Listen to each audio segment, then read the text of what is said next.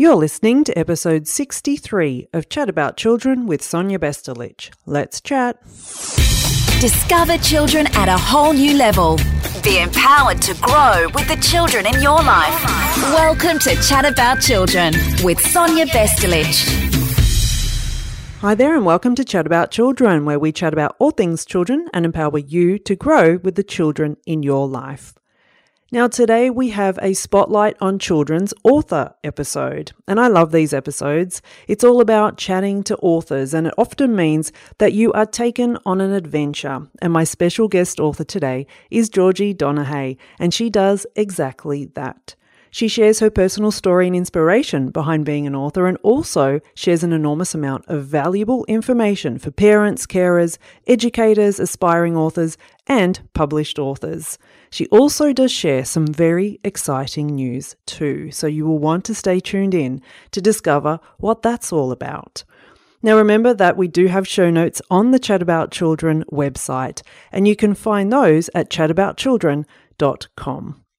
I'd also like to take a very quick few moments to share with you the upcoming release of my third book, a gift book for mums, Flourish for Mums, 21 Ways to Thrive with Self-Care and Acceptance. It's a book inspired by the thousands of mothers I have worked with over the decades, and my own motherhood journey having 3 children in 2.5 years. It creates a space for mothers to include themselves in their own circle of nurture, while celebrating the children in their lives. You can pre-order it now and learn more at flourishformums.com. Okay, so let's get on to chatting to Georgie Donaghy, our children's author. At 8 years old, Georgie Donaghy was bitten by a redback spider. That same year, she won her first writing competition. As a grown-up, that's if children's authors ever grow up, Georgie is an internationally published, award-winning author, wife and mother of 3. Never knowing where inspiration will strike next, Georgie carries a notepad wherever she goes, and she even has a waterproof notepad stuck to her shower wall.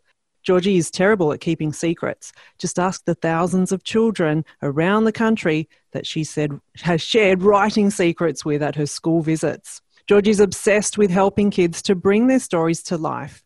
She has structured a number of workshops and presentations designed to harness kids' imaginations and free their inner author. Georgie believes all emerging authors and illustrators should have a voice. So in 2011, she founded Creative Kids Tales. And through this industry-recognised resource, Georgie has guided many authors towards their first publication contracts. In December of 2019, Georgie also launched an exciting new direction for Creative Kids Tales, the Creative Kids Tales Speakers Agency. Georgie Donaghy, welcome to Chat About Children. Thank you very much for having me, Sonia. It's wonderful to be here. It's very exciting to have you starring as our Spotlight on Children's author episode.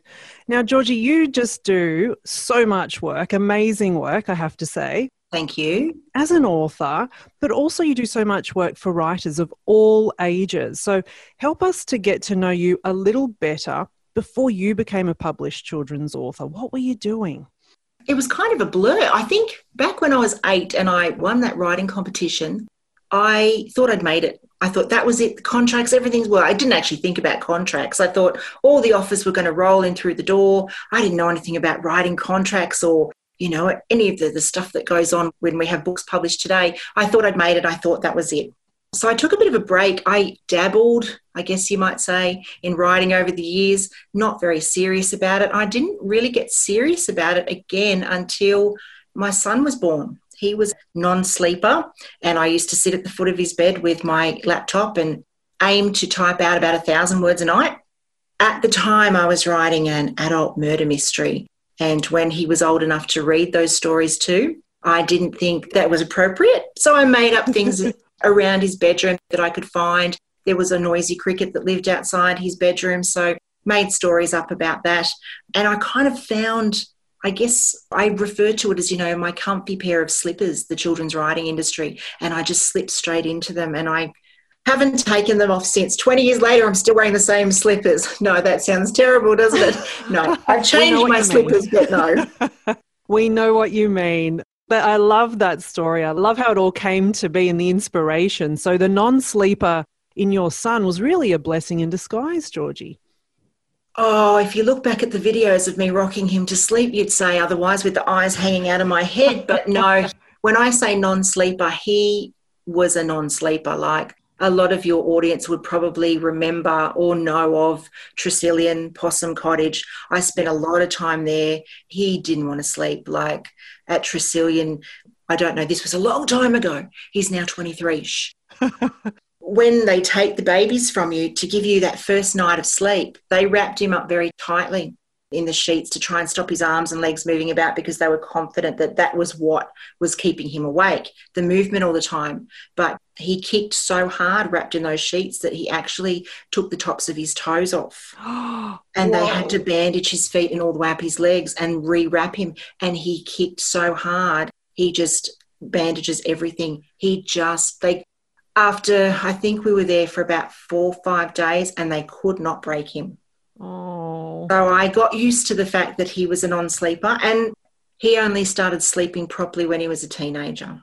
Oh, wow. Gosh, but he still has sleep issues. Wow. So there's videos of me rocking him back and forwards to the same songs that he was addicted to when he was a baby. And look, yes, it was a blessing in disguise, story short. It was, because I did, as I said, I found my writing home.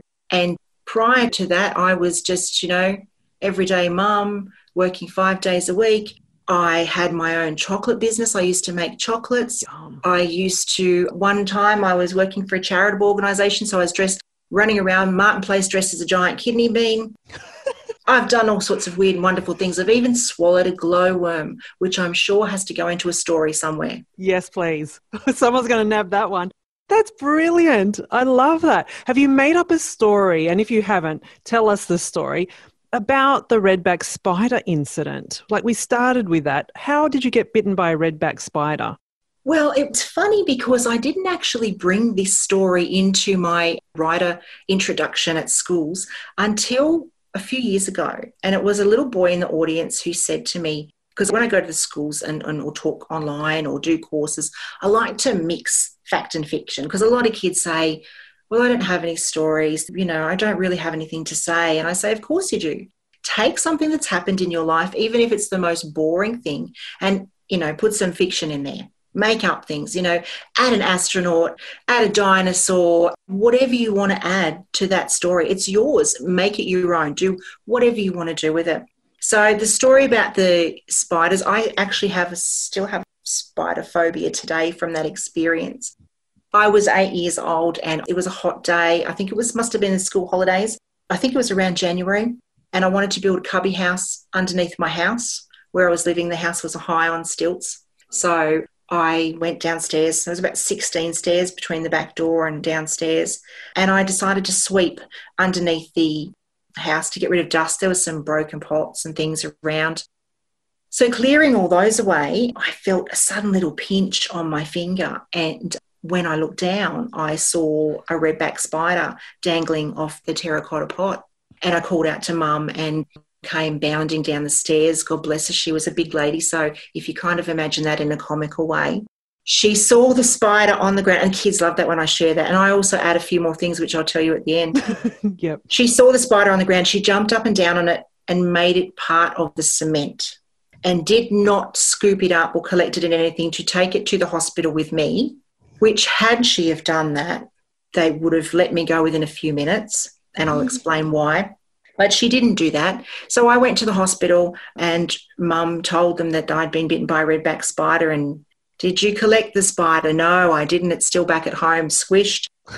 So they put me into a room they must have had a lot of patients that day. I can't remember. There must have been a lot of people in emergency. I was put into a small room on one side, and it was behind a door. So I was kind of like, sort of felt like I was wedged in the corner.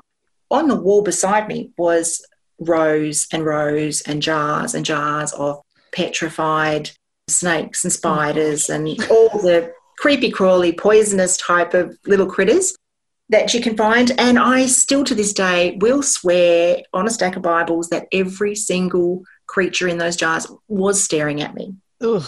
Oh. So after, I think it was about 6 hours observation, they discovered that I must have been bitten by a male redback, not a female, which had Mum have taken the spider to the hospital, they would have been able to determine straight away. Male redback spiders are not poisonous, so I was fine. Mm. But when I share that story with kids, I add a little bit more flavour to it. Dynamic. And talk about, summertime and, growing up in the Sutherland Shire, there was red dust underneath the house from the terracotta pots. However, when I'm telling the kids the story at school and I get them to pick out fact and which bits are fiction, I add that my dad used to carve tombstones. So, and instantly kids love the dark and the bit of scary and, those sorts of things. So there was a lot of red dust around from him carving the tombstones. And that's what I had to sweep away. And right then and there is where the kids sit and they fixate on that. And my dad was a butcher. So he didn't carve tombstones, but that's the bit of fiction that I throw in to the story. And they all actually think that the tombstones is fact and that the spider is fiction. Isn't that interesting?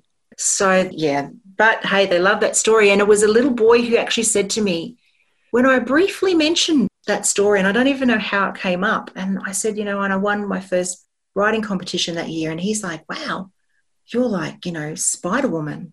I thought, I am. Maybe I have magical powers. Maybe that's what it is. I have to incorporate this story into my presentation. So now that's where I begin. And I have a big redback spider that crawls across my screen, which gets all sorts of reactions from the kids in the audience. I'm sure it does. Oh, I love it. I love it. And I can actually picture and visualize all of that as you were describing it. So looking forward to the book on that one, Georgie. Well, yeah, if I write a book about spiders, I think the only problem is I won't be able to turn the pages because I don't like looking at them. Could be a desensitization project. You never know. Well, I actually am working on a spider story, but it's a bit different from my spider story. I think it's going to be fun for the kids and very interesting. And I don't know that there's one out there like it. So stay tuned for that. Nice. All right. We'll have to hold our hats for that one. So what led you then to the concept and the idea of Creative Kids Tales? Because it's turning 10 this year. Yes, 2021, 10 years old, Creative Kids Tales. I've been in the industry for around 20 years, dabbling away at different things. And I actually ran a local CBCA branch in the Sutherland Shire. I ran for a few years. And at that time, when the president served, they could only serve 2 terms and then they had to step down. I served my 2 terms, and when it came time to stepping down, nobody else wanted to fill the shoes because, as you can imagine, there's a lot of work involved in running a CBCA branch. So I thought about doing something a little different. I wanted to give this, while the CBCA was great, I felt that there was a few limitations that I wanted to knock down. So I thought I'm going to start a little website where I can help promote children's authors and children's illustrators. That sort of came later on. It was more author focused. I want to help promote people. I want to help people, knock down those doors of publishers and get published. Because I always tell people, if you can't go through the front door, go through the back door or open a window. There's always a way in. Yep. So my little website idea is now almost 10. We're an industry recognised site. We have published about 100 children's authors and illustrators through the anthologies that we've done. We provide services like manuscript assessments, author personal training. We're redoing our website. We are new logo, new services. There'll be the Creative Kids Tales or the CKT Writing Academy. There will be the CKT Writers Hub. Ooh. There'll be the Speakers Agency, obviously, but we will also be launching as a publisher. Yay! So that's so CKT Publishing. Oh, congratulations. Thank you very much. That is just an amazing achievement and accomplishment. Well done, Georgie. Thank you very much. And of course, we've got the big festival. Everything crossed we can get together in June at the Cronulla RSL face-to-face to have the Writers' Festival. Ursula Dubasarski, current Children's Laureate, Andy Griffiths, Tina Harris. Some of your audience might know Tina Harris. Lala, she'll be joining us as well. Wendy Orr, who wrote the Nims Island series, will be there. Adam Wallace, the New York Times bestselling author, will also be there. It's going to be huge. It's going to be a massive celebration. So whether it's in person or online, it's all happening this coming June, isn't it? It's not that far away. No, I'm going to be there. I'm looking forward to it. I am looking forward to it. So tell us a little bit more about how writing was a part of your life I mean, you've told us like the 8-year-old kind of spider incident, etc. But then what was going on in your life? How was writing part of your life then led you to your first publication? Tell us a little bit more about that and what it meant for you to be a published author. Well, from Creative Kids Tales, the author shelf was born. I did that radio show for about 12 months, talked to a lot of people within the industry, Jackie French, Andy Griffiths, Posey Graham-Evans, who wrote The High Five, created High Five, and McLeod's Daughters. She was a guest as well. Dave Pilkey, who is Captain Underpants. He was wonderful to speak to. It was so good to be able to interview those people. And I did that for about a year. And with everything that I was doing, my writing was taking a little bit of a back seat.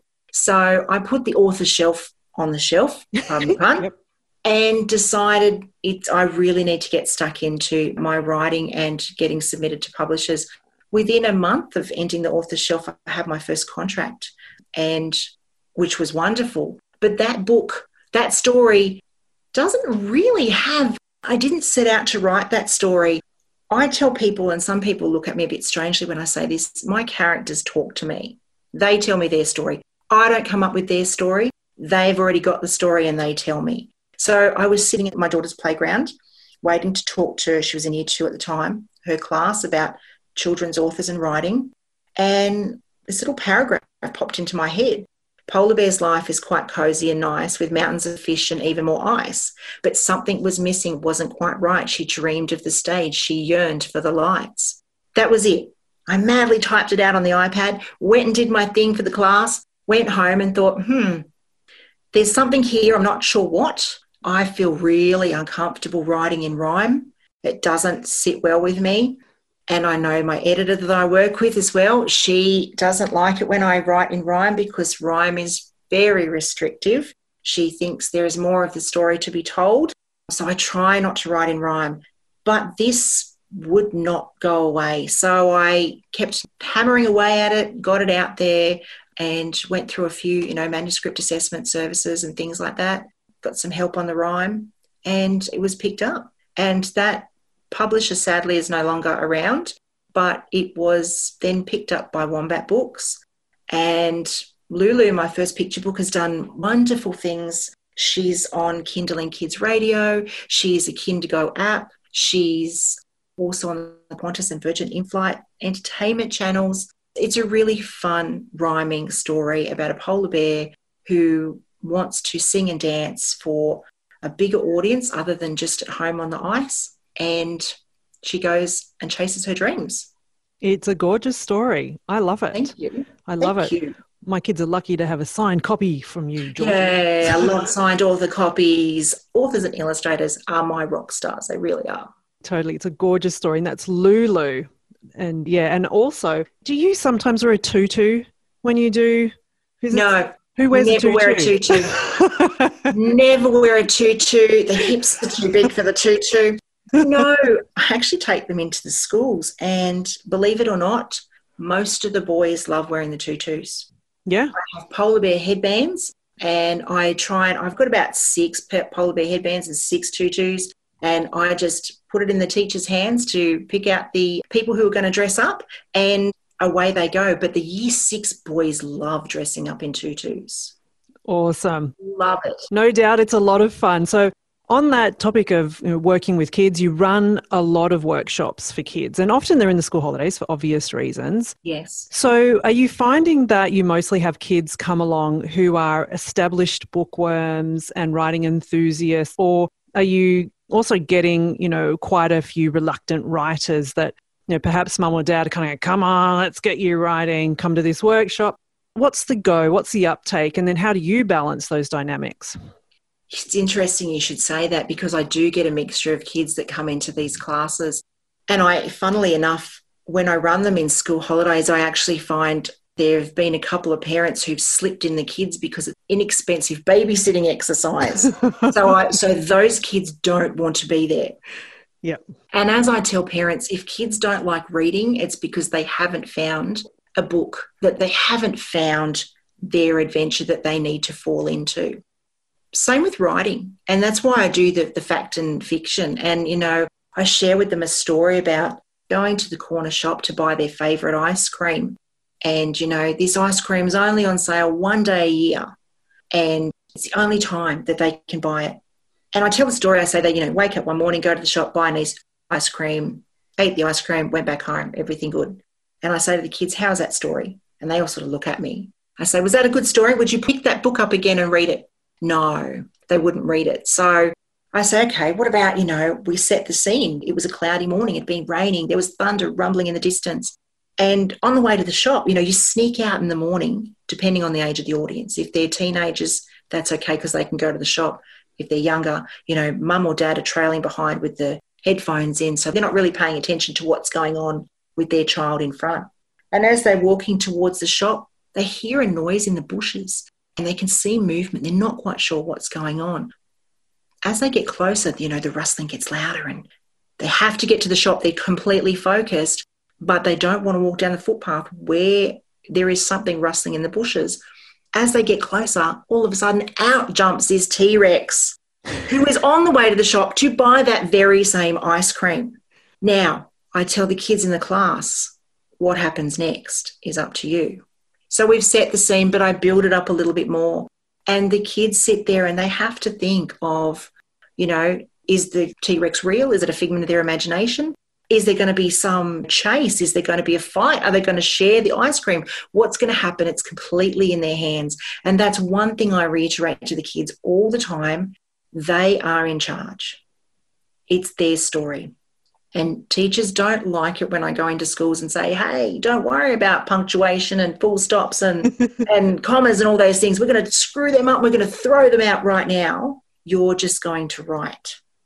And I like to do a non-dominant hand exercise with them before we start writing just to get them going. I generally show some pictures on the screen. One will be this horrible scribble picture, which is more likely what I'm going to draw if I had to draw a non-dominant hand. Mm-hmm. We start with the non-dominant hand. We put the pencil in the non-dominant hand, you know, you're going to draw this, going to draw that, get them all excited. And then just as they're about to draw, I'd say, right, last thing, close your eyes. So they can't see what they're drawing. They're drawing with their non-dominant hand, and the laughter and the expressions that come from the kids is really good, and it's a good way to get them to, you know, shake off any nerves, relax, and if they muck things up, it doesn't matter because they're in charge. Wonderful. It is a lot of fun. It creates a safe space for them too, obviously, because it's non-judgmental. There's not those strict rules you're putting in place, and just lets them run free and wild. Absolutely. Which is, you know, I think what a lot of kids and even adults crave for.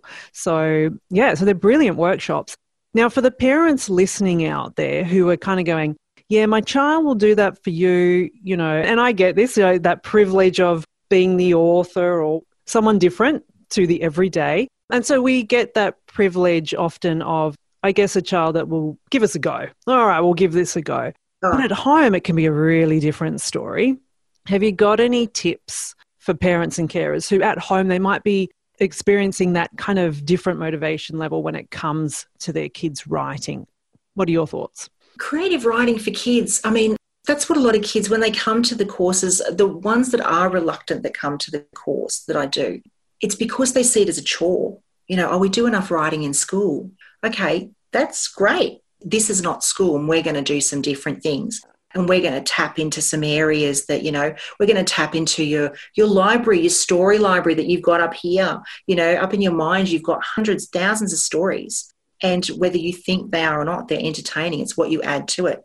So my response to that would be, kids might do things out in different settings and with different people, but I try to inspire them enough that they will take that back home. And we don't finish things in the class. They are assigned things to take home, and it's up to them. As I said, they're in charge. If they want to finish it when they get home, they can. And if they don't, that's up to them. There should be no pressure. It's about having fun and exploring adventures and, you know, having fun with the written word. The same with reading. Don't force kids into something just because you want it for your child. Allow them to find their little niche, the book that they love, an adventure they love.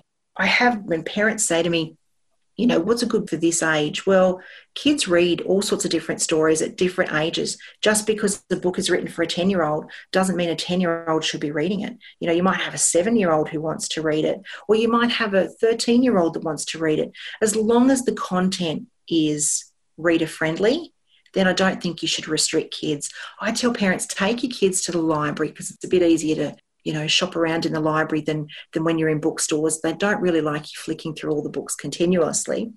Go to the library, have a look around, let your child go to the bookshelf and have a look. You know, let them go and pick it up, feel it, smell it. It's all different sensations, and it's really important. I mean, Kindle and all those things are great, but you don't get the same feel. You don't get the same smell. You don't get the same emotions and things triggered when you're older about, you know, sitting down and reading those books. Let them sit on the floor in the library and read the books and find the ones that they like. Then go to the bookstore and buy them. I don't want to poo-poo bookstores, so go and buy them at the bookstores then if you want. If your child must have and keep that book, yes, definitely. Yeah, I love that. And that's something that I totally agree with, and I also advise. And I think one of the big things there that you're also reinforcing, Georgie, is giving kids the choice. Exactly. That's huge for kids. And then as a parent or carer observing what they are drawn to naturally, it gives us insight into what interests them. And as you said, if it's outside of their scope to read it, it could be something that's read to them or shared with them or they read part of or whatever it might be. But if they're keen on it, I just say, hey, encourage it. You know, and it's really important that kids find the book that they need at that particular point in their life. And one of the hot topics, you know, going around at the moment is if there's a cover of a book that might be written for boys and girls, but the cover of the book might have a pastel-y colour, like might be a bit purple or pink. But, you know, parents are saying, well, that book's just for girls, you know, or vice versa. If there's a book with a bit of a blue cover or just a male character on the front, that's just for boys. No, that's not the case. And you know what? Even if it is a book that is designed or written for boys or for girls, let your child read it no matter what it is. 100%. Because it shouldn't make any difference. Your child is going to fall in love with whatever authors and illustrators they want to fall in love with, which might be totally different to the authors and illustrators that you grew up with or the ones that you like. Oh, totally, totally. Now, we've talked a little bit about school visits and you've done a gazillion of them over the years. What are the big takeaways for kids when you do those visits? What do you think would be the top, I don't know, 1 or 2 takeaways for the kids? Well, I hope they leave feeling inspired. I hope that I get a lot of emails afterwards and I get, you know, colouring sheets where mum and dad have scanned it into me and sent it to me. So I know that there are a lot that do go away and go on with it, which is wonderful. I see when I've run clubs at schools where I go in, you know, once a fortnight and we have the same kids coming into the classes. Slowly those numbers will grow because they're talking about around the playground. And it's just allowing them to have that space that is theirs and they can do whatever they want, and knowing that they're in charge and they're not being dictated to by an adult, whether it be someone at home or someone in a library or someone at school. They can do whatever they want in the story. They can create whatever they want. It's just total freedom. And once they realise that, it's like it kind of unlocks something in there. It just, you know, you see the light from their faces that, you know, this is something that, wow, okay, I don't have to do that or I don't have to write about that. I'm going to change it to this and I'm going to do that. So that's, I think, the takeaway is that they're in charge. Love it. Love it. Can you share just one of your writing secrets with us? Is that allowed? Yeah, of course. Look, I think I've really touched on it while we've been talking, is the fact that kids, you should be in charge. Adults in charge of the stories too, but adults, when they're writing, they need to write for their readers. The book off the shelf necessarily. Get into your character's head, get into your character's voice. And the reader will see that. They'll come across that. They'll learn that from the story. It's about entertaining and not preaching. There are so many books out there at the moment and have been for a while that are trying to teach kids lessons. Kids have enough lessons from school, from parents. Let them be kids. Let them enjoy, you know, the adventure, the story. Let them be kids. Don't preach. Never preach to kids in books. Yeah, and look, what everyone gets out of a book is so different, isn't it? It's so individual.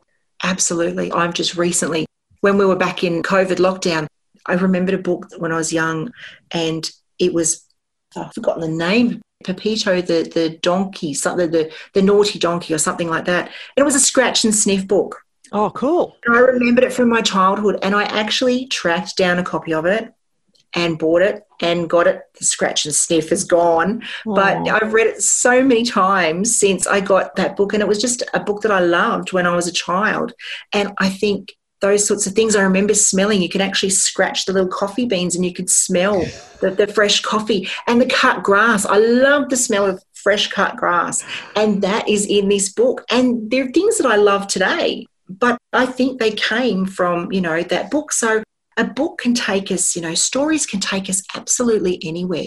It doesn't matter what's going on in your life, whether it's good or bad, you can escape into stories and you can be different characters. And I just love books and stories. Can you tell? Yeah, I can. I'm with you. We're on the same camp there, Georgie. Totally, totally. And I guess, that's what led you to do all the stuff that you do with Creative Kids Tales and expanding all your services. So I'd love to know a little bit about that, because you have a large number of aspiring writers that, do take part of many of the things that Creative Kids Tales offers. But besides being published, what is it that aspiring writers are wanting most from you and from Creative Kids Tales? It's interesting. Over the years, I've seen different authors and illustrators come through, and the authors of today want it all right now. And they want to kind of jump the steps that they need to do to invest in their future for long term. And that's why I started the Invest the Right Way course, because it's not about teaching people how to write. There are plenty of courses out there that can teach people how to write.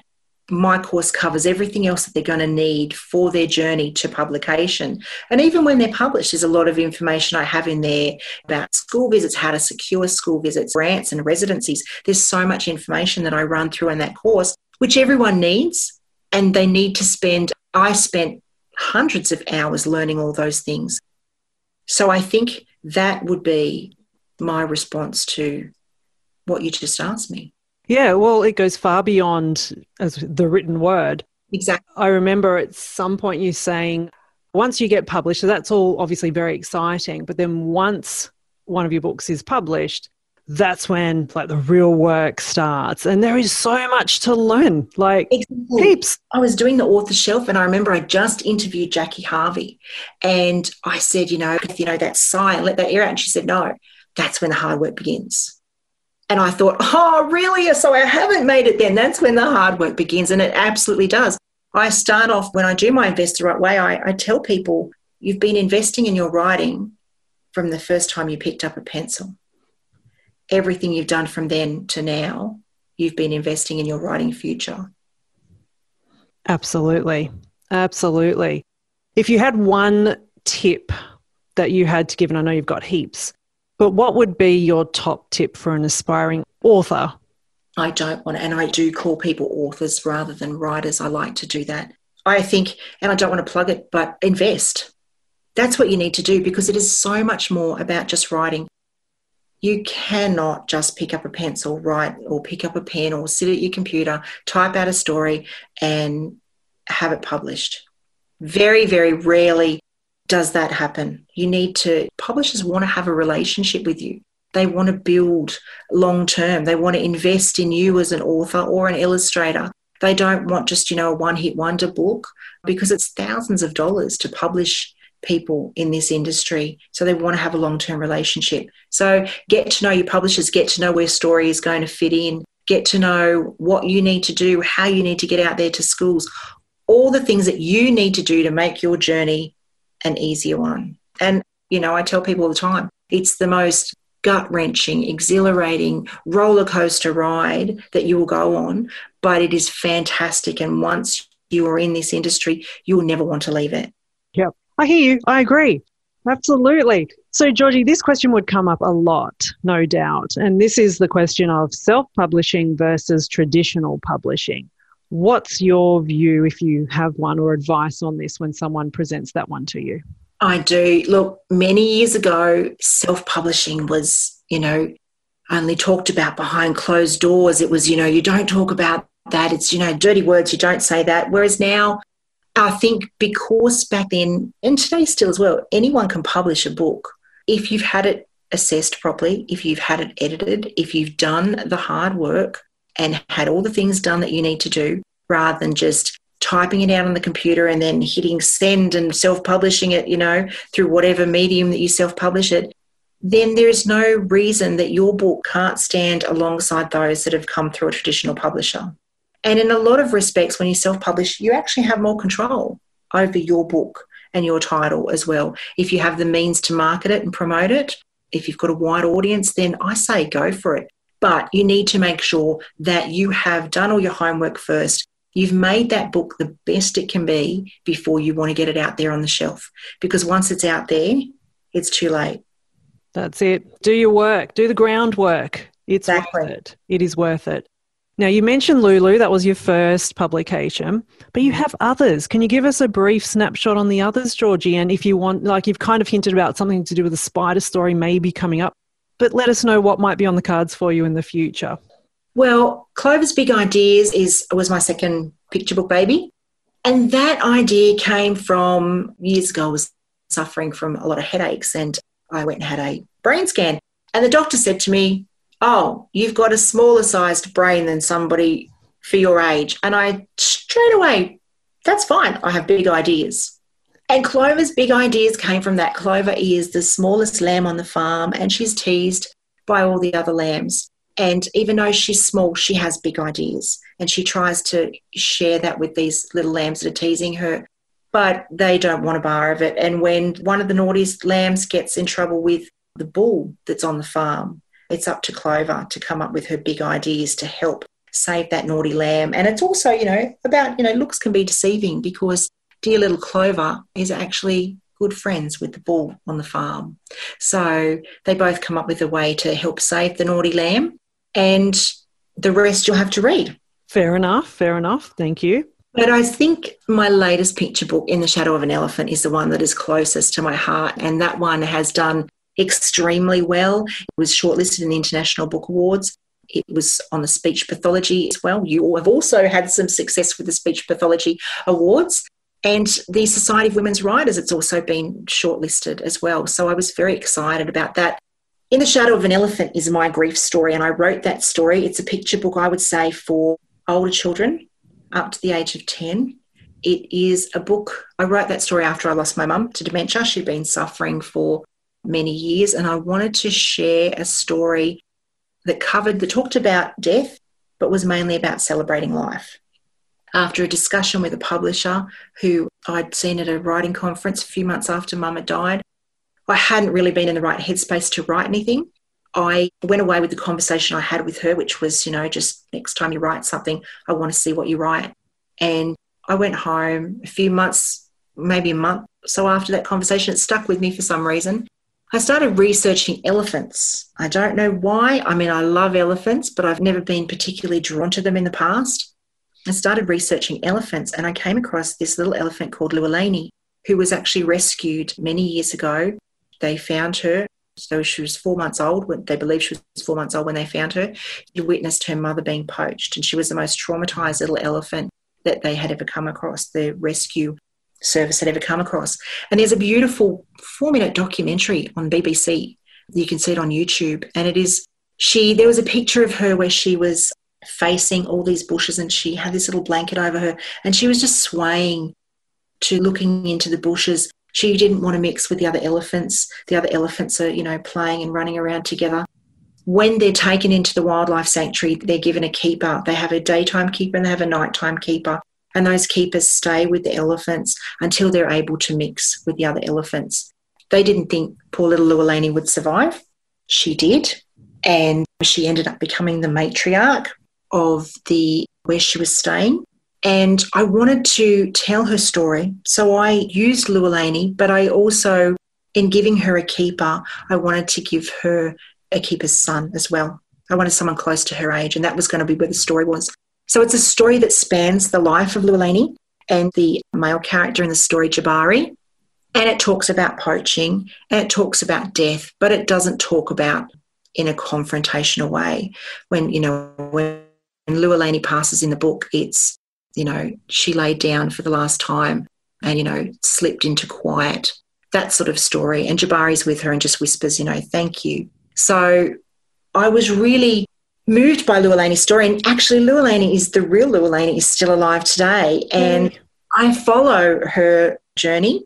And in 2018, when I was researching, because In the Shadow of an Elephant was launched in 2019, I discovered that gorgeous Lualani had had her first calf, a little girl, which she had actually back to the wildlife sanctuary, because apparently the elephants do go back and visit their keepers from when they were there. And she brought back her beautiful little baby girl, and the keepers decided the first baby was called Lulu, and I am now a foster parent to Lualani through the Sheldrick Wildlife Trust. And my youngest daughter also now fosters one of the baby elephants, Naleku, who is a new little elephant to the home. Oh my gosh. That's like a heartwarming, touching story laid on top of another heartwarming, touching stories. All these layers, Georgie, just keeps going. I've got goosebumps all over my legs right now. I always get goosebumps when I tell that story. I just love that story, and I love that connection. And I'm really happy with the picture book. And, Sandra Sevenini did the most gorgeous illustrations in it, set against, it's predominantly black and white, which is eye-catching as well, with the splashes of the African colours in there. So I'm happy, and, I don't like picking is the closest to my heart. And yes, I am writing the spider story, but this year I actually have coming out Tortoise's Home, which will be the first story published under CKT Publishing. Oh, wow. That is cool. Tortoise's Home. Tortoise's Home. That is so exciting. That's a story I've actually tested at schools, and kids love it. I've been telling it for some time. I decided to turn it into a picture book, because one thing that kids love doing when authors have visits is they like buying the books. I'm aware of, the schools I go into. Sometimes, parents, for whatever reason, might not be able to afford their child to buy a book on that day. So I wanted to create a story and sell a book for around $10 so everyone could go home with something, and everyone could have something and have that touch, that feel, that smell, and relate it to the visit that I had at the school. So that was my goal, to create a picture book I could and sell cost efficiently for every parent. That is awesome. Well done. Tortoise's Home. So how would someone get Tortoise's Home? Well, they will be able to buy it from my website, georgiedonaghay.com.au, and there'll also be a shop tied up with the new Creative Kids Tales as well. So exciting things to look for. Oh, look, there's heaps, Georgie, and you've shared so many amazing stories, which I'm not surprised at all, being an author. Thank you for sharing all your stories. Thank you. And also, as you kind of mentioned right at the start, all the wonderful services that you provide through Creative Kids Tales, and you're adding to that. And so if anyone is keen to see, I'd be surprised if you're going to have any seats left, to be honest, because the festival's like around the corner. But are you looking at people, can they just look that up through Creative Kids Tales or going to your Georgie Donaghay site? What's the best way to look at all of that? Yeah, look, they can find that information on the Creative Kids Tales website. There's also the Creative Kids Tales Facebook group as well, which we have lots of information about all the speakers that will be on at the festival, and, ticket information. We've also got, you can book in with a publisher and have your manuscript assessed. We've also got a number of workshops that are going to be running as well. And as I said, don't worry if things change with, restrictions back in. It's going to be online or it's going to be in person. It's happening, and we've got plan A and we've got plan B as well. So don't worry. If you are an aspiring children's author or you're published, you won't want to miss this festival. It's going to be massive. I am looking forward to it. Georgie, thank you so much for all the work that you do. It is absolutely inspiring and also very inspirational to the kids out there who you visit pretty much tirelessly every year, as well as your school holiday workshops. So I really admire all the work that you do and the positive impact that you have for kids, for writers, for authors, for illustrators, etc. So keep doing what you're doing. Thank you very much, Sonia, and thank you for having me with your Chat About Children audience today. If anyone wants to reach out to me, has any author questions, or if kids have questions, please get in touch with me through my website. I just love answering questions, and I'm happy to help you on your journey as well. So do get in touch with me. Thank you so much, Georgie, for joining Chat About Children. Thanks for having me, Sonia. A wonderful chat there with the talented children's author, Georgie Donaghay. please do remember to leave a rating and a review for the Chat About Children podcast from your favourite podcast player. And remember to share this episode with family, friends, and with colleagues who you know will benefit. Thank you so much for listening today. I celebrate you and look forward to chatting soon. Thanks for joining the Chat About Children with Sonia Vestelich. www.chataboutchildren.com.